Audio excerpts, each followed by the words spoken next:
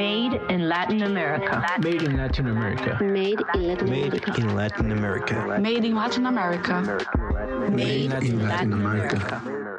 Welcome to Made in Latin America, a new podcast brought to you by the Santo Domingo Centre of Excellence for Latin American Research at the British Museum. In this podcast, you'll be listening to insights and interpretations about iconic collections at the British Museum, as well as examples from the more than 60,000 items, of which many have never been on display. Join us in this series that will deepen and challenge what you know about Latin America. This season explores the Toninteye Codex, one of the few surviving pre-Hispanic pictorial manuscripts made more than 500 years ago in the Mixtec region in Mexico. In which language is it written? Why is its blue color so unique? What stories does it tell? The podcast will be hosted by two curators from the Latin America Center, Laura Osorio Sonax and Maria Mercedes Martinez Milanchi. Indigenous researchers, communities, and artists working with this codex will join us throughout the season. Hi, everybody. This is Mercedes and Laura from the Santo Domingo Center of Excellence for Latin American Research at the British Museum, and welcome to the Made in Latin America podcast. In this last episode, we'll talk about contemporary codices made by artists and activists that are using historical images to express political realities in Mexico and the Mexico-U.S. border. Just to remind you how it's going to work, me and Laura are going to have a conversation, and then we'll have some comments from different specialists, and throughout the episode, you'll be listening to a creative retelling of the Toninteye Codex read by Miguel Villegas Ventura. A year and a day from the death of his shadow, Lord Adio memorializes the Temazcal and what happened in the steam and the darkness. He walks the sacred road. He dresses in funeral robes. He stops at the temple and drinks the milky yeast foam of the pulque, the drink of the gods. It's alcohol first to commemorate and to remember. And if we hold our cameras tight, we might see a king in mourning. By slide our focus wider, and another figure might come into frame. A man with a smiling mouth and the sitting knees and the blood-stained hands of the Temazcal healer with the blade in the cut branches. He might be sitting there too, drinking the pulque, smiling in the ceremony of remembrance for the man that he killed.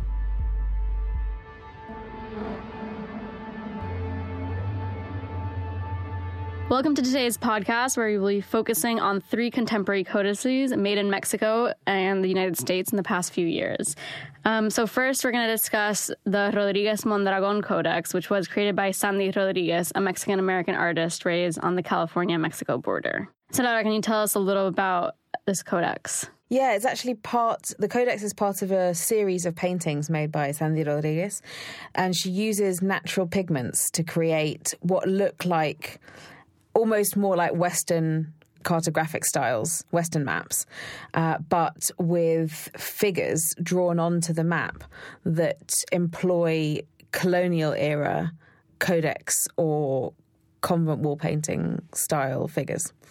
So, Códice Rodríguez Mondragón is a codex that shows basically a lot of different political contexts and social contexts from the region, but all on the same map.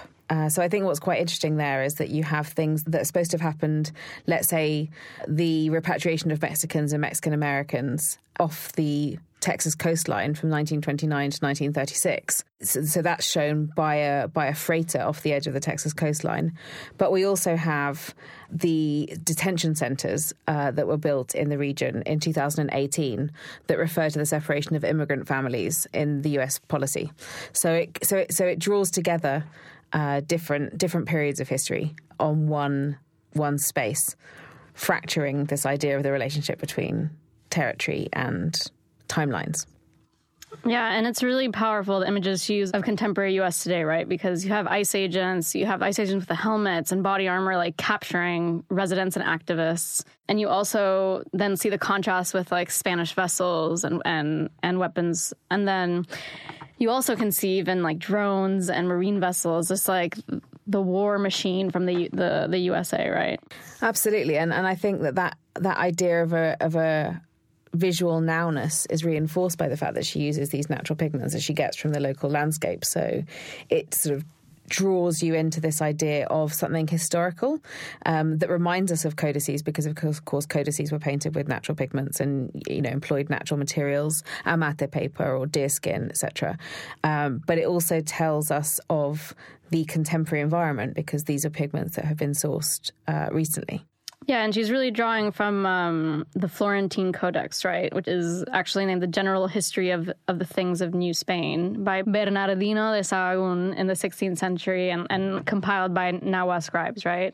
That's right, yeah. What the Tlacuilos used to do, the Tlacuilos are the Mesoamerican writers. That was their, scribes, if you want. What they do is they do conflate different actions in different places and different times, and that's what the Florentine Codex does, and what a lot of different codices actually from the colonial period do to sort of tell stories. And a lot of those codices, what they do is they reclaim territory. So they're a way of communicating different lineages, for example, or different spatial arrangements according to indigenous logics and indigenous structures for the Spanish colonial administration in order to effectively lobby for continued indigenous power relations. And so, in a sense, that's what the Códice Rodríguez Mondragón does, because it's named after her family, who are Mexicans living in the United States, but telling the story, as you say, of all of the injustices that Mexican Americans experience on that territory, to show that it's the borders themselves that have crossed over these people. It's not people who have crossed over the borders. So it's a resistance against the narrative of the noxious Mexican immigration into the United States. Definitely. And it's also a nudge to our own cultural heritage as a Mexican American, right? Exactly. Yeah, exactly. And it makes it personal because, of course, it's so easy to see a lot of these kinds of artworks as being political activism, which they, of course, are. But by calling the Codex by her own family name, she's tying those political experiences to her own family and to her own positionality. Definitely. And it's also the story of many thousands of people that can really relate to not only her personal story, but also the outrage against U.S. contemporary politics in the past few years. Absolutely. I think it's a series of artworks that can say as much to Mexicans and Latin Americans on U.S. soil as it does to people in Mexico. And that makes it really special, because artworks that are based on codices that you usually find in museums to speak to such a wide array of people is really a way to get people interested in these codices in the first place, right? You're totally right. And I think that that's the other thing about anthropology museums. So art museums tend to be, I think, to some extent, slightly more inclusive in the way that they represent cultural and transnationality, etc., cultural hybridity. But anthropology museums often divide, for example, culturally speaking, the settler colonialism in the United States and Canada from Mexico and further south in Latin America. And so she effectively challenges those territorial cultural divisions. And so another codex that you've worked with more closely, because it was in one of the exhibits you curated at the Museum of Anthropology at UBC in Canada, is the Ayotzinapa Codex. So why don't you tell us a bit about that? Sure, yeah. So, this is a codex that, as you say, is closer to my experience. It was a codex that I actually acquired for MOA UBC in 2018. It was made in 2014 following the Ayotzinapa disappearances. So for anyone listening who doesn't know what happened, there were 43 students from the Escuela Isidro Burgos, which is in the state of Guerrero in Mexico, in southern Mexico, and they went missing.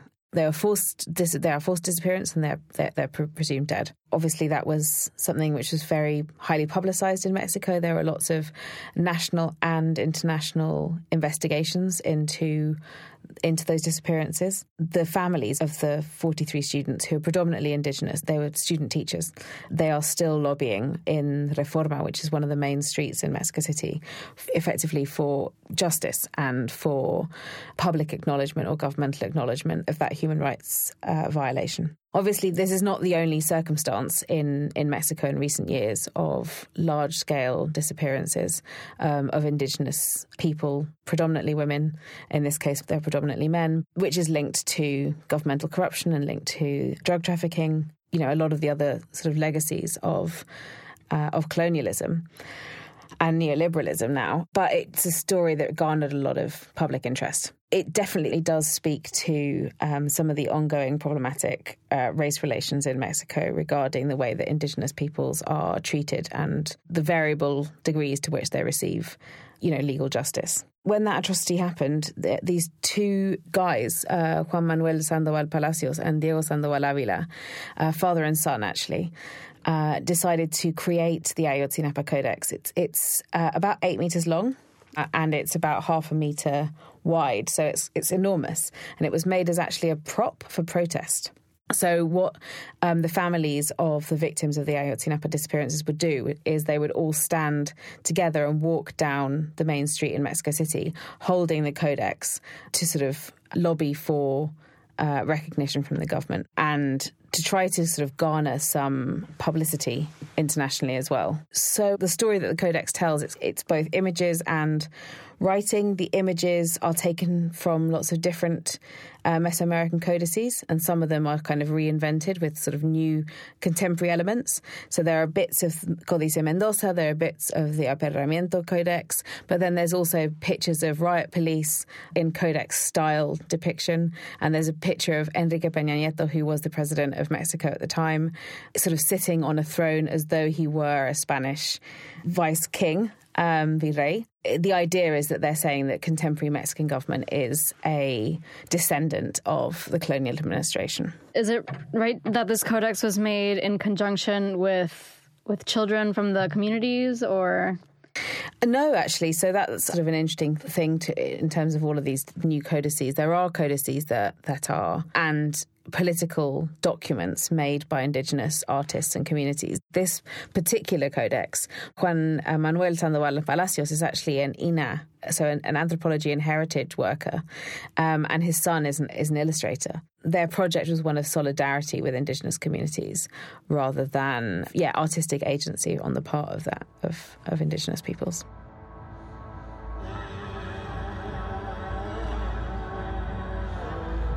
The ancestors will not be pleased with this ritual. Lord Tuamuthmin, in his corpse bundle, will not be pleased, and the 4 innocents killed will be looking on with stony faces. Lady Six Monkey, Lord 11 Wind, and his 2 adult sons. Lord 11 Wind's only daughter lives, and she too looks on with stony face. This daughter, Lady 13 Serpent, is set to marry the bloodstained king who ordered her family dead. Lord Adir will wed Lady 13 Serpent on her name day no less, to placate the other local rulers, to join the 2 houses and unite a unstable realm. An old man and young woman with hatred in her heart. Imagine for a moment the minute stillness on the wedding night after the torches go out. What fear, disgust, and horror in the dark and frozen silence. And from then on, Lord Adir has a wife, but no children follow that year or the next.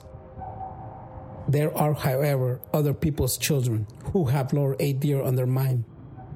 Lady Six Monkey, his now murdered once true love, before her death, had 2 sons. Both live, both grew, and while one was service spirits in the priesthood, the other trained for a battle and nurtured a flame of vengeance that could bide his time till he was older and stronger.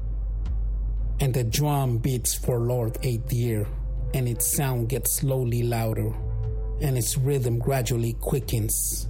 It whirls around Lord Adir, keeping time between his heartbeats, and it will only stop when they do. And so what do you think the intersections here are between, like, protest signs and paraphernalia and something you'd find in a museum?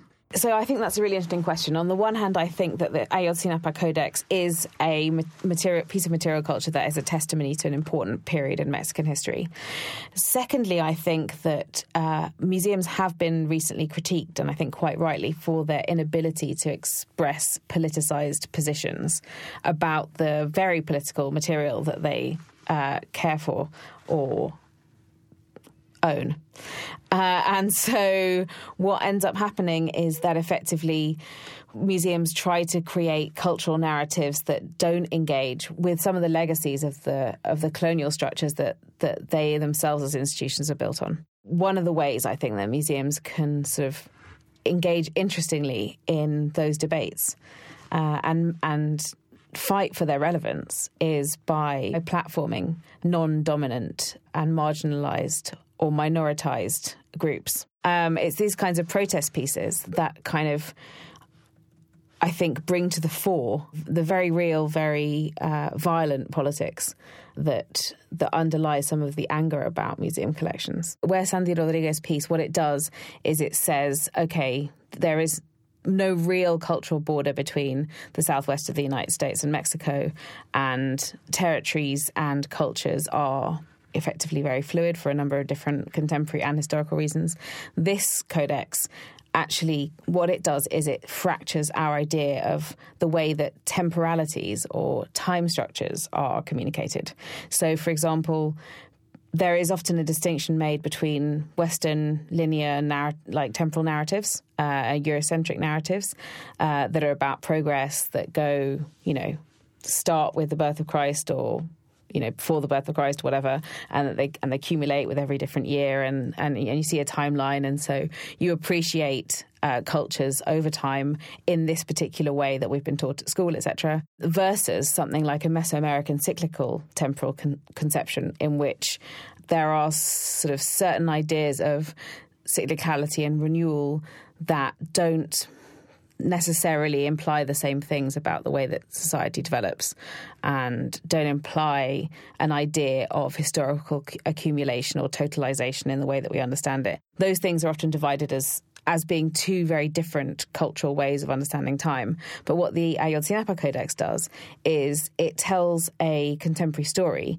using historical styles, and it picks and chooses different logics, temporal logics, and cultural logics for its own purposes, for this overarching political purpose. So, for example, there's one part of the codex where the flaying of one of the Ayotzinapa victims, so one of the victims of the Ayotzinapa disappearances, has been proven to have had their skin removed. And the writers of the Ayotzinapa Codex, what they do is they associate it with the pre-Hispanic Mexica figure Xipetotec, who is a god who wears the flayed skin on top of his own. Where a lot of archaeologists who are sympathetic to the idea that indigenous understandings of the Xipetotec figure were not barbaric and they were not about flaying sacrificial victims, etc., that would take that side of it. The Codex says that this is a barbaric thing, that the Xipetotec is barbaric, but that the contemporary Mexican government is using barbaric sort of styles of violence, against their populace. And yet at the same time, what the Codex is doing is it's saying that the Ayotzinapa victims are the Mexica, they are the Aztecs, whereas the colonial administration or the riot police and the contemporary government of Mexico are the Spaniards. And so there is a kind of cultural conflation there that kind of doesn't make, in a sense, it's not coherent. At the very end of the Codex, which I think is probably a better example, there are all these people dressed in Mexica clothing and they're carrying protest banners, and it says, the 43, we want them alive, etc. And then in the text it says, the disappearance of the warriors has incited contemporary Mexico to resist the atrocities of Neo-New Spain from neo-colonial domination. And so it looks to the future. It says that the Codex is written in a future in which Mexico has resisted those neo-colonial forces. So it plays with cultural ideologies, it plays with different temporal periods, and it effectively completely interrupts any of the coherence that we would expect in order to make the point that the artists want to make. Definitely. And I think both in the Ayotzinapa Codex and in the Rodriguez Mondragon Codex, even if an obvious point, the comparison between the colonial Spanish and the current governments, both in Mexico and in the U.S., that involve the disappearance of people and the abuse of marginalized communities is really powerful. Yeah, absolutely. And I think in a way it speaks to what the codices used to be to some extent, which were resistance documents made at a time of profound, I think, cultural clash and crisis. But at the same time, they reclaim those documents for new ideas and for, you know, and they look beyond, I think, their historical context to create new materialities and new ideas. Time passes. The world turns. The evil and the righteous share the same sky. And the sun knows all their names and all the deeds that they have done. The sun looks down on unhappy Lady 13 Serpent and her thankless marriage match. More wives will come for her husband, and children too in time. But she knows how to bide and wait. She can hear the drum beat. The sun looks down on vengeful Lord Four Wind, a young man now, 21, with a strong arm and a brave spirit, ready for the strike. The sun looks down on all the graves and fire-burnt villages.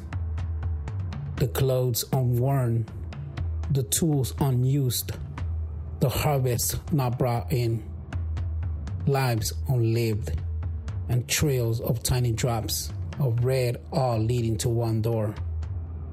The sun looks down on Lord Adair, his 52nd birthday approaching, and this sentimental older man sees a strength and determination in the youngster orphan boy, born of his once true love. Lord Four Wind, born of murdered Lady Six Monkey. The elder king wants to nourish him, to pass on skills and knowledge, to retrial his own youth again through the eyes and hands of this other. He sees something of himself in the fatherless fighting boy, and he cannot hear the drum beat. Not yet.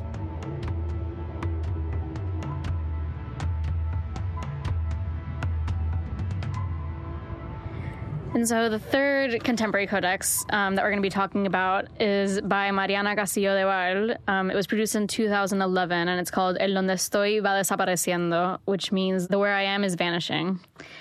And so I actually just saw this codex in person in Mexico City because it's at the university's Contemporary Art Museum, the MUAC.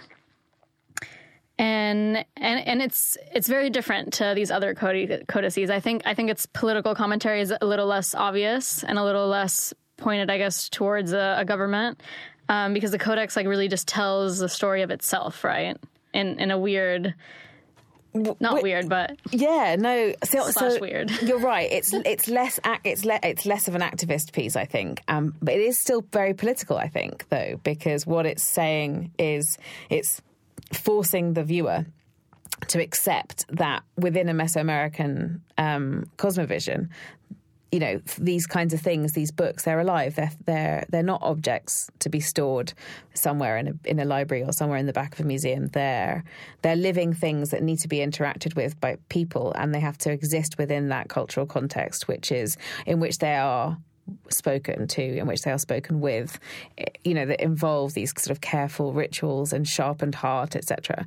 Definitely. And so the codex itself is a very long screenfold manuscript, and it's a story of the Borgia Codex, right? That's kept at the Vatican Museum. How it was it has its whole history written on the codex. So how the codex was made, from killing the deer to making the deer skin to the book, from the fictional travel to the Vatican to different, and it's very fragmented in its pictures, and it has a lot of disarticulations and gaps, just like the collection's history has.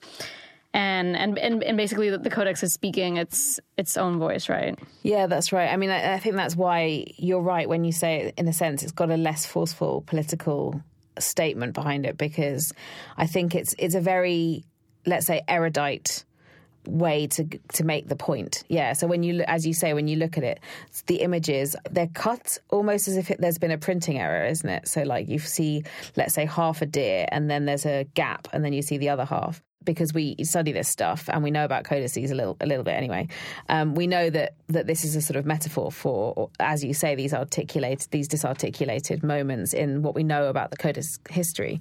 But I think perhaps to someone who didn't necessarily have that background, that would not be a sort of really blatant iconographical statement about, you know, the decontextualization of Mesoamerican material culture in Europe, right? Yeah, and I think there's also a video and audio that plays next to the codex that I think tries to hammer in that point, especially the criticism to how academia, I guess, has or Western academia has dealt with this codex, and it's voices both in both in Nahuatl, Spanish, Italian, German, and it ends in English of the academic languages that sort of have parsed through this codex and rationalize the information through history, which is, I think when you see it in person, it's quite jarring because you're listening to multiple languages you don't understand and not quite understanding the content. And when you see the content, it's reading academic texts about the codex, which if you read an academic text about the codex in German from about 100 years ago, it's quite complex. It's quite complex and it's not understandable. But yeah, so what do you think her point is in criticizing academia and museums? So I don't know, but I mean, and I suppose that's sort of, in a sense, part of the strength of a lot of these sort of quite conceptual creative projects, which is that they're left open-ended, and we can understand that critique in the ways that in whichever way we do or want to. But if to me, I think it's a little bit about intellectual dissonance, right? It's this idea that there are all these different things and contexts happening intellectually and otherwise that are governed, yes, by geopolitics and governed by larger forces, but which survive without any proper understanding of different ways of knowing and different ways of existing in community or society. So just, for example, the languages, having everything in different languages, it speaks to how much we cannot really or do not really understand conversations that are happening in other parts of the world or that are happening perhaps next to us, but in a different language being also a metaphor for open communication. So, for example, not knowing anything about Mesoamerica, you wouldn't know that to Mesoamerican communities, these collections are living things. And so maybe she's trying to, rather than creating the bridge, because I think the bridge is variable and can be created in different ways, she's pointing to the gaps, pointing to the disarticulations, and reminding us of how intolerant we all really are to different intellectual traditions. Definitely. And I also think if you look at the codex, there's a lot of blank space on the codex. And I think she's also making that point there, right? And also the lack of understanding of even museums that have very detailed collection history.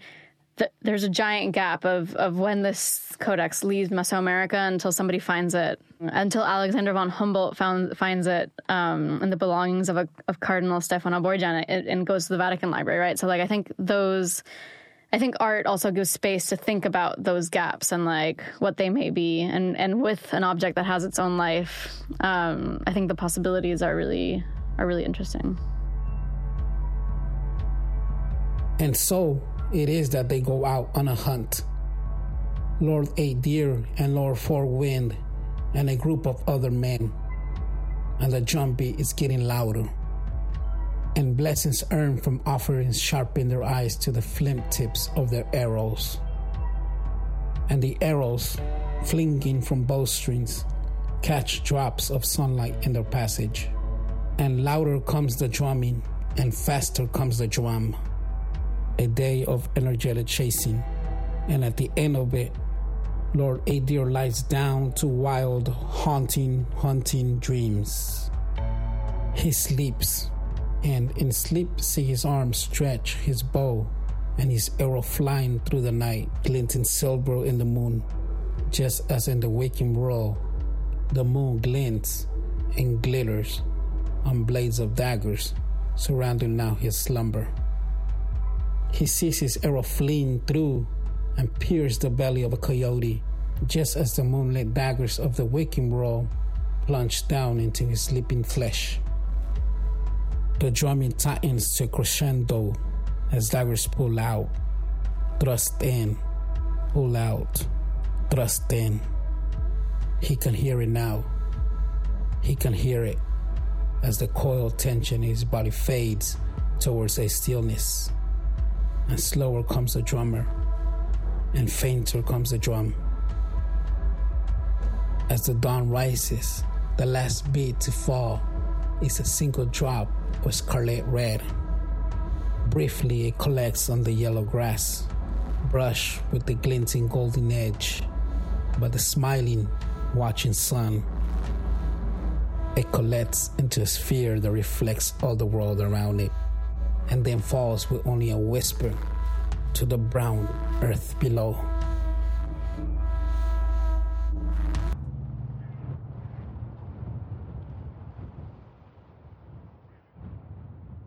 Thank you very much for joining us on our first season. We've really enjoyed sharing the recent stories and research we've been doing with the Donning-Dea Codex, which is not on display at the British Museum. If you want to find links to any of the images of the things that we've been talking about today, you can find those in the episode description. We hope to see you on another season of Made in Latin America. This is Maria Las Mercedes Martinez Milanchi and Laura Osorio Sanex. Until next season.